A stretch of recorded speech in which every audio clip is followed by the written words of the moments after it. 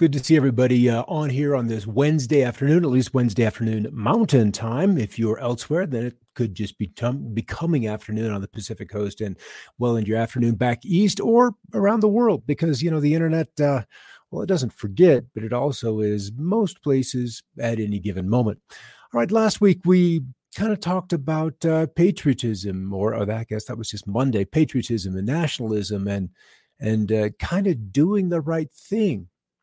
And if you're going to do the right thing, I suppose that doing the right thing, you've got to be working for proper ends, the right goal. What are we doing? Where are we going with our energy? Because we all have so much energy, so much desire to play with over the course of a day, and literally over the course of a lifetime. Good to see you there in here, Karen, on this lovely afternoon.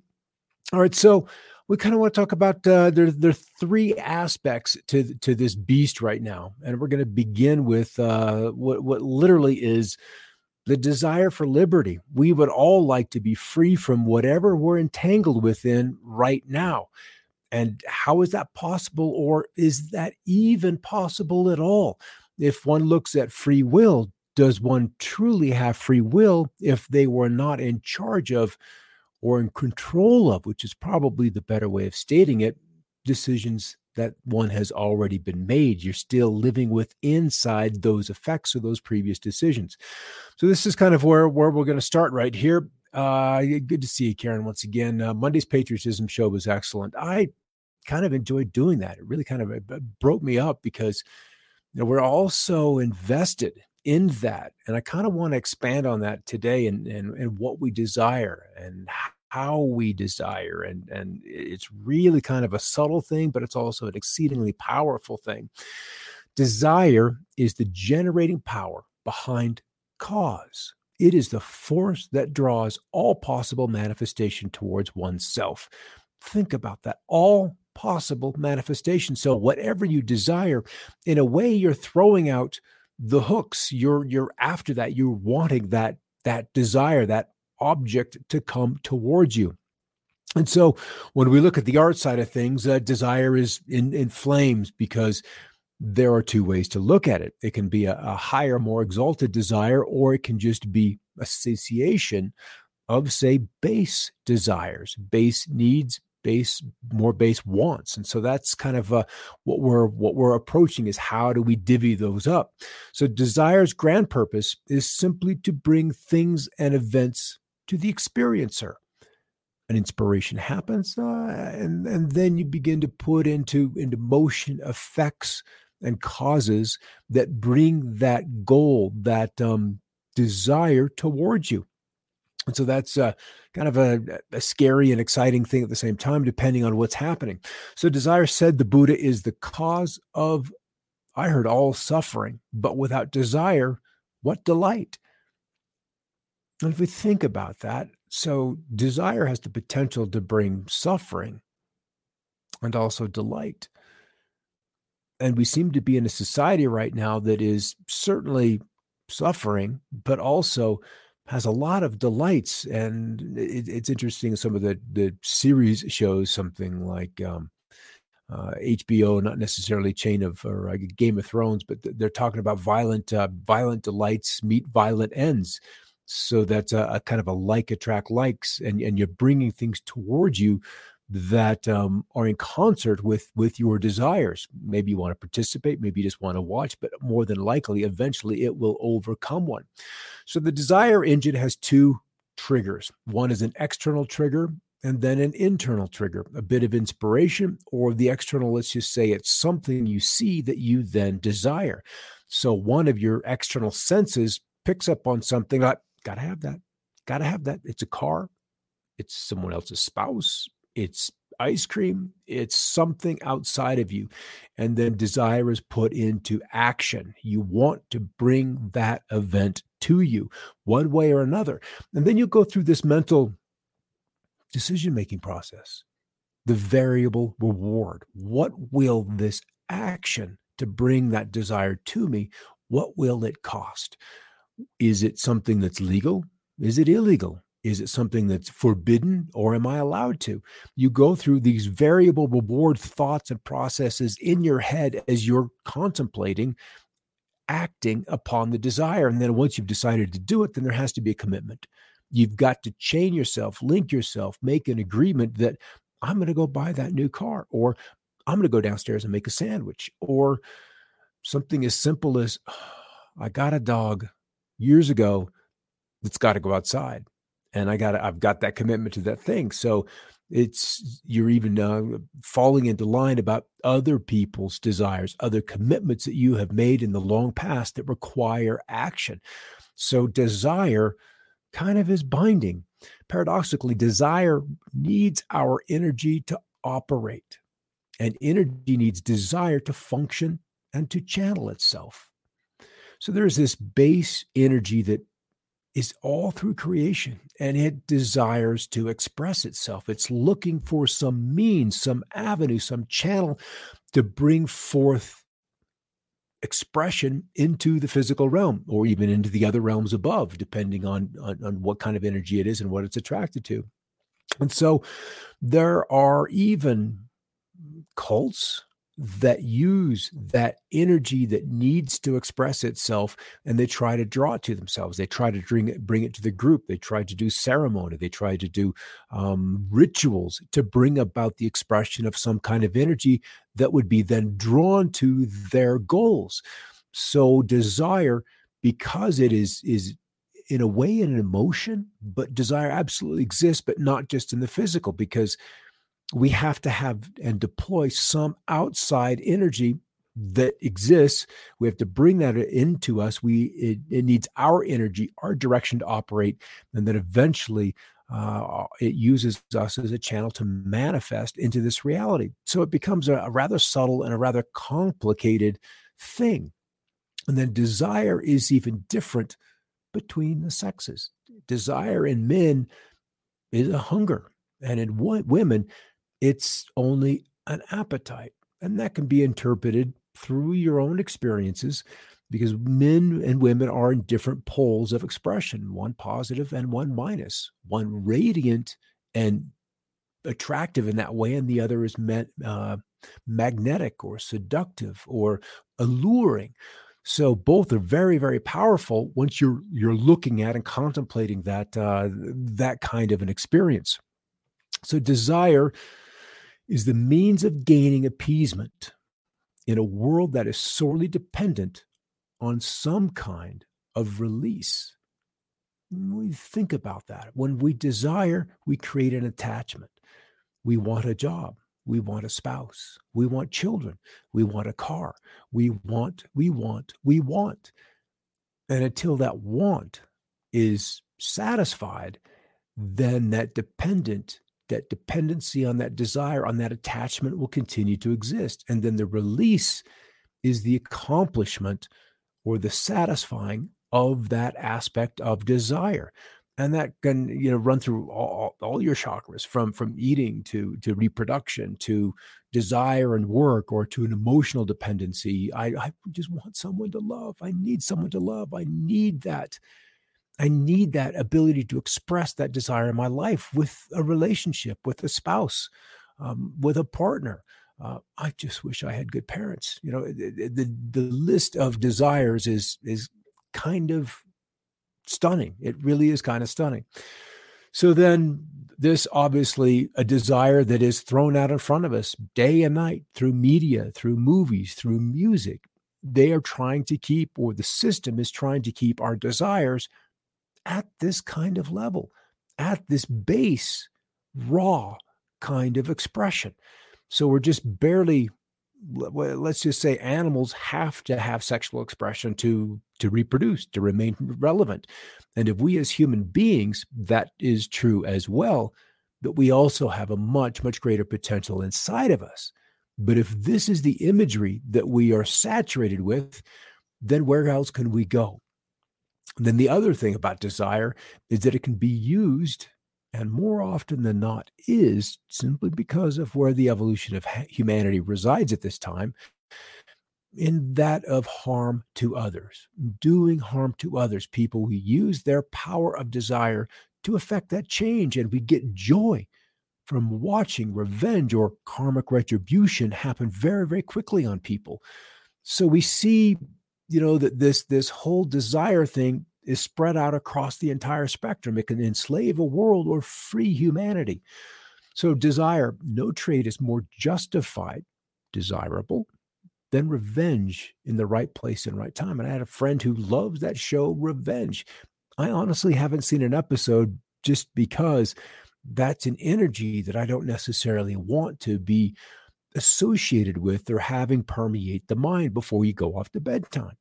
Because if you begin to contemplate revenge, you'll then wonder, how does that act apply in my life?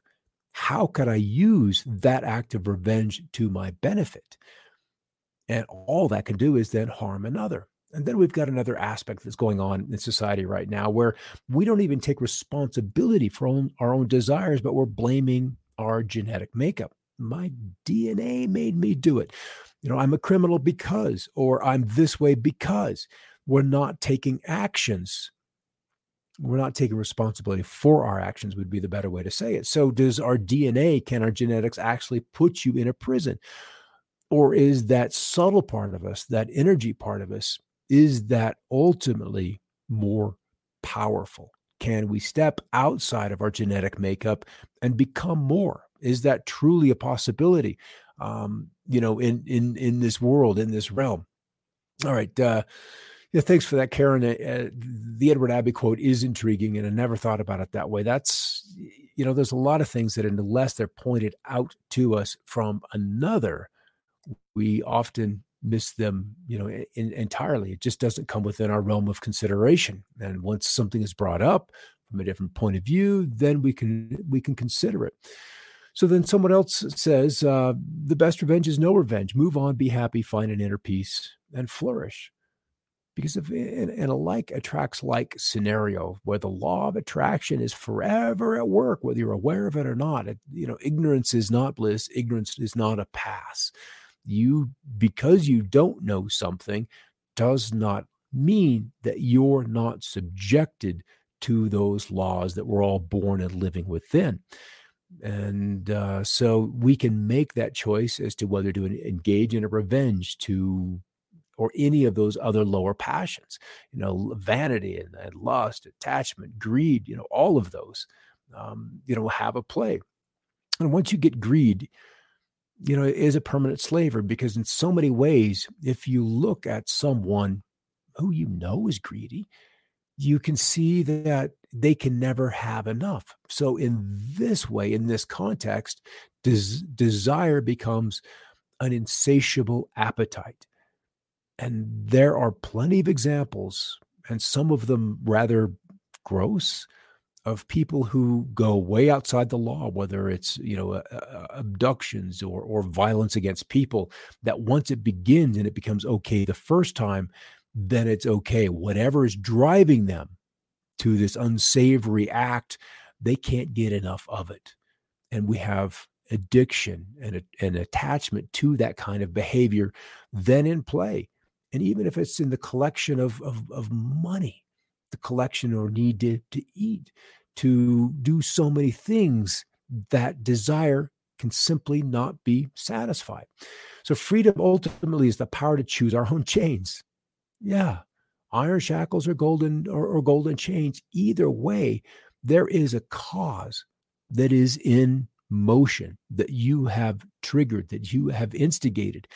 And that cause will come back at you or continue to propagate out either in a beneficial or a destructive way. So sometimes we have to look at what something is not before we can recognize what it is. And I believe that is one of the reasons why we have such challenges in life, is we've got to find out, why we're here, and is it really serving us? Is being here to accumulate, to possess, to own, or just to experience a happy life? Are we here for more than that? So antonyms of liberty are denial, dependence, denial. And let's just preface that with denial of free choice or any choice at all. dependence. Well, if you're dependent on something, then you're not free of it. Were to be held in that way, it would be more like a physical thing where something has a hold upon you. Prohibition, which is another law kind of scenario, exclaiming that you can't have this, you can't do that because it didn't go so well, or we don't want you to, has happened at some point in the past lives. And same with refusal and responsibility. I see it as the ability to go both ways, because liberty would be the effect of having been responsible with desires you have expressed in the past. So dispensation would be another word associated with liberty, emancipation, enfranchisement, enlightenment, exemption, immunity, and ultimately probably the most powerful two would be enlightenment and that includes independence, where you're independent from those chains that you have willfully or maybe karmically been born into. And if it was karmic, and most everything is, in fact, thinking about it, I don't know that there's anything that isn't as a result of cause and effect, then that independence has to be won. And it is not a slow or a small or short journey. All right, Charles Spurgeon, free will carried many a soul to hell, but never a soul to heaven. What does he mean? What does he mean? Free will has carried many a soul to hell, but never a soul to heaven. So if you can't get there by your free will, then what is it that could get that person to heaven? In a moment. All right, choices and causality. We have free will for choosing effects. We've got choice, free will, randomness, and they affect reality. Causes are many, but we choose one. We're always, in every moment, having to make a choice. We can't escape it. That's part of the prison we're in, is being condemned, or the gift of being given the ability to make choices. And we cry and cry for the free will to get out of the effects of choices that we've already made. So we, in this realm, it's like we are given all we want and many things that we ask for. And then it's not long before we're asking to have them taken away, to be relieved of the burden that those things that we have asked for now desire of us. So desire has been used to appease the masses, to destroy the masses, and to judge the masses. Though, ironically, it is the only subjective urge that has not been called to justice. There are many wrongs in the world, as described in the press, as described in talk shows, but rarely, if ever, is uncontrolled desire or misdirected desire brought up. It's always some other thing. It's a greed. It is, it is some other effect or some other action that remains uncontrolled. All right. So if a thing is free to be good, it is also free to be bad. And free will has what has made evil possible. So why then did God give them free will?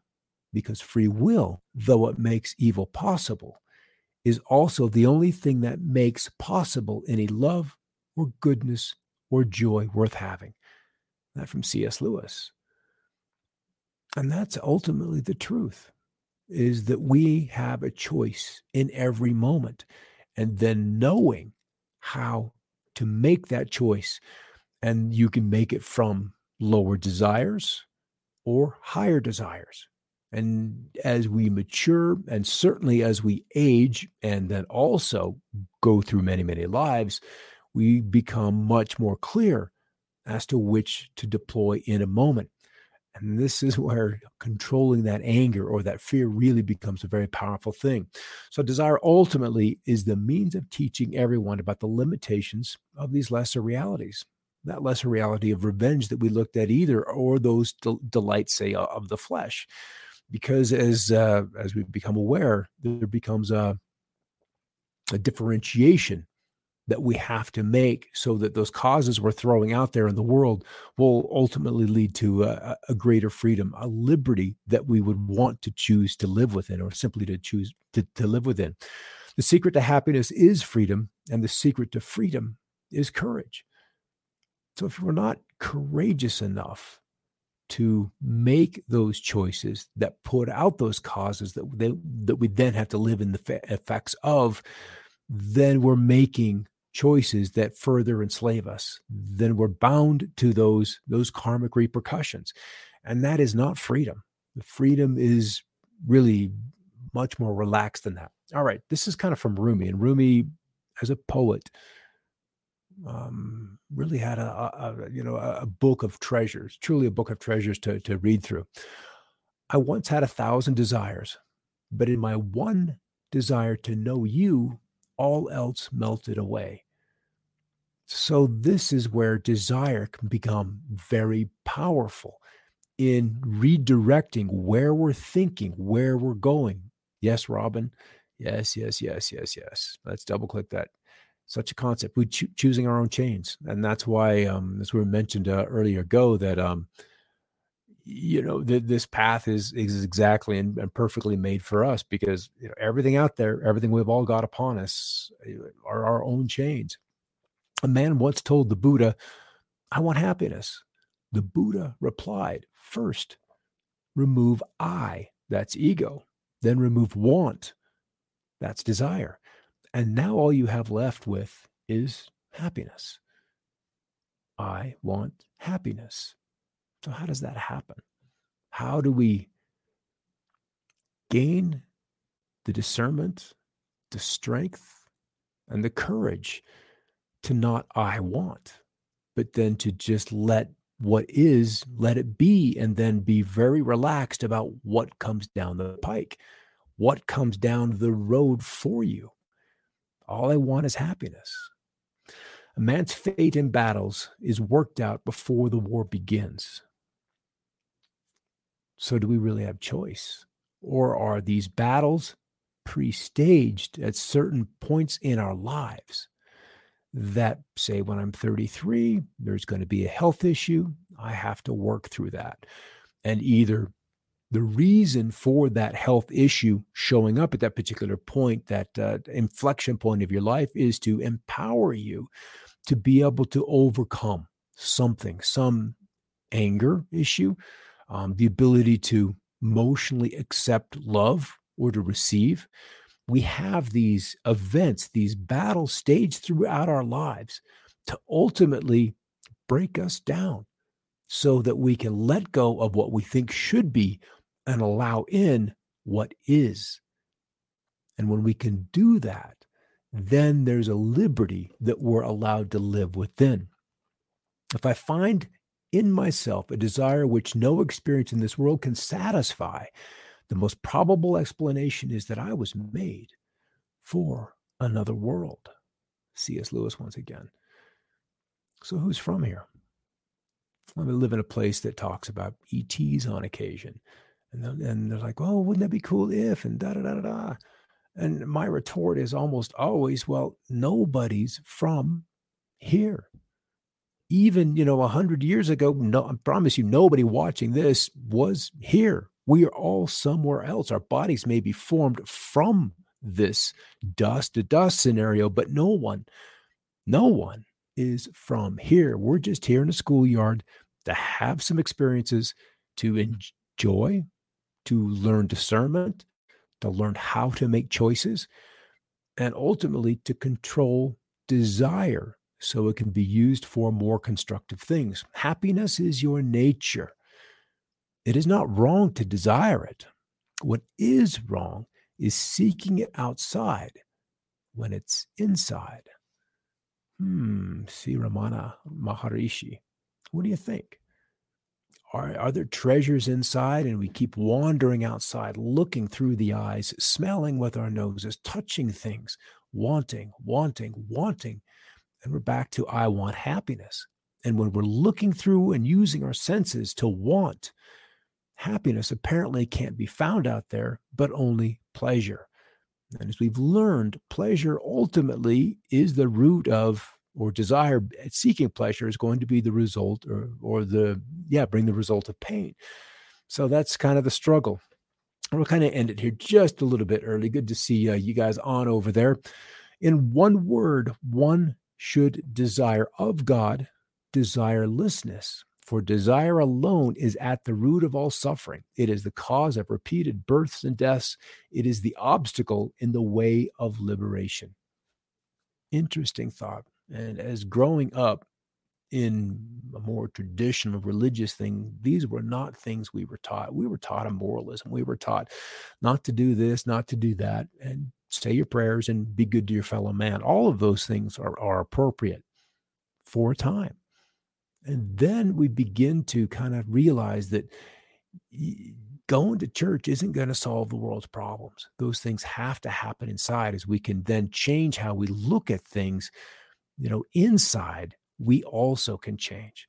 So one word, back to the quote. Now, it's not there. Anyway, so our goal is a desirous life, and just allowing that which comes down the road and be known that it was sent to you for a reason, to make a series of decisions around. We can resist, as we talked about the other day, those doors that have already been closed in front of you, or we can look at opportunities for those doors that have just been opened for you, and discerning which ones those are is going to be a life's challenge, a life's work.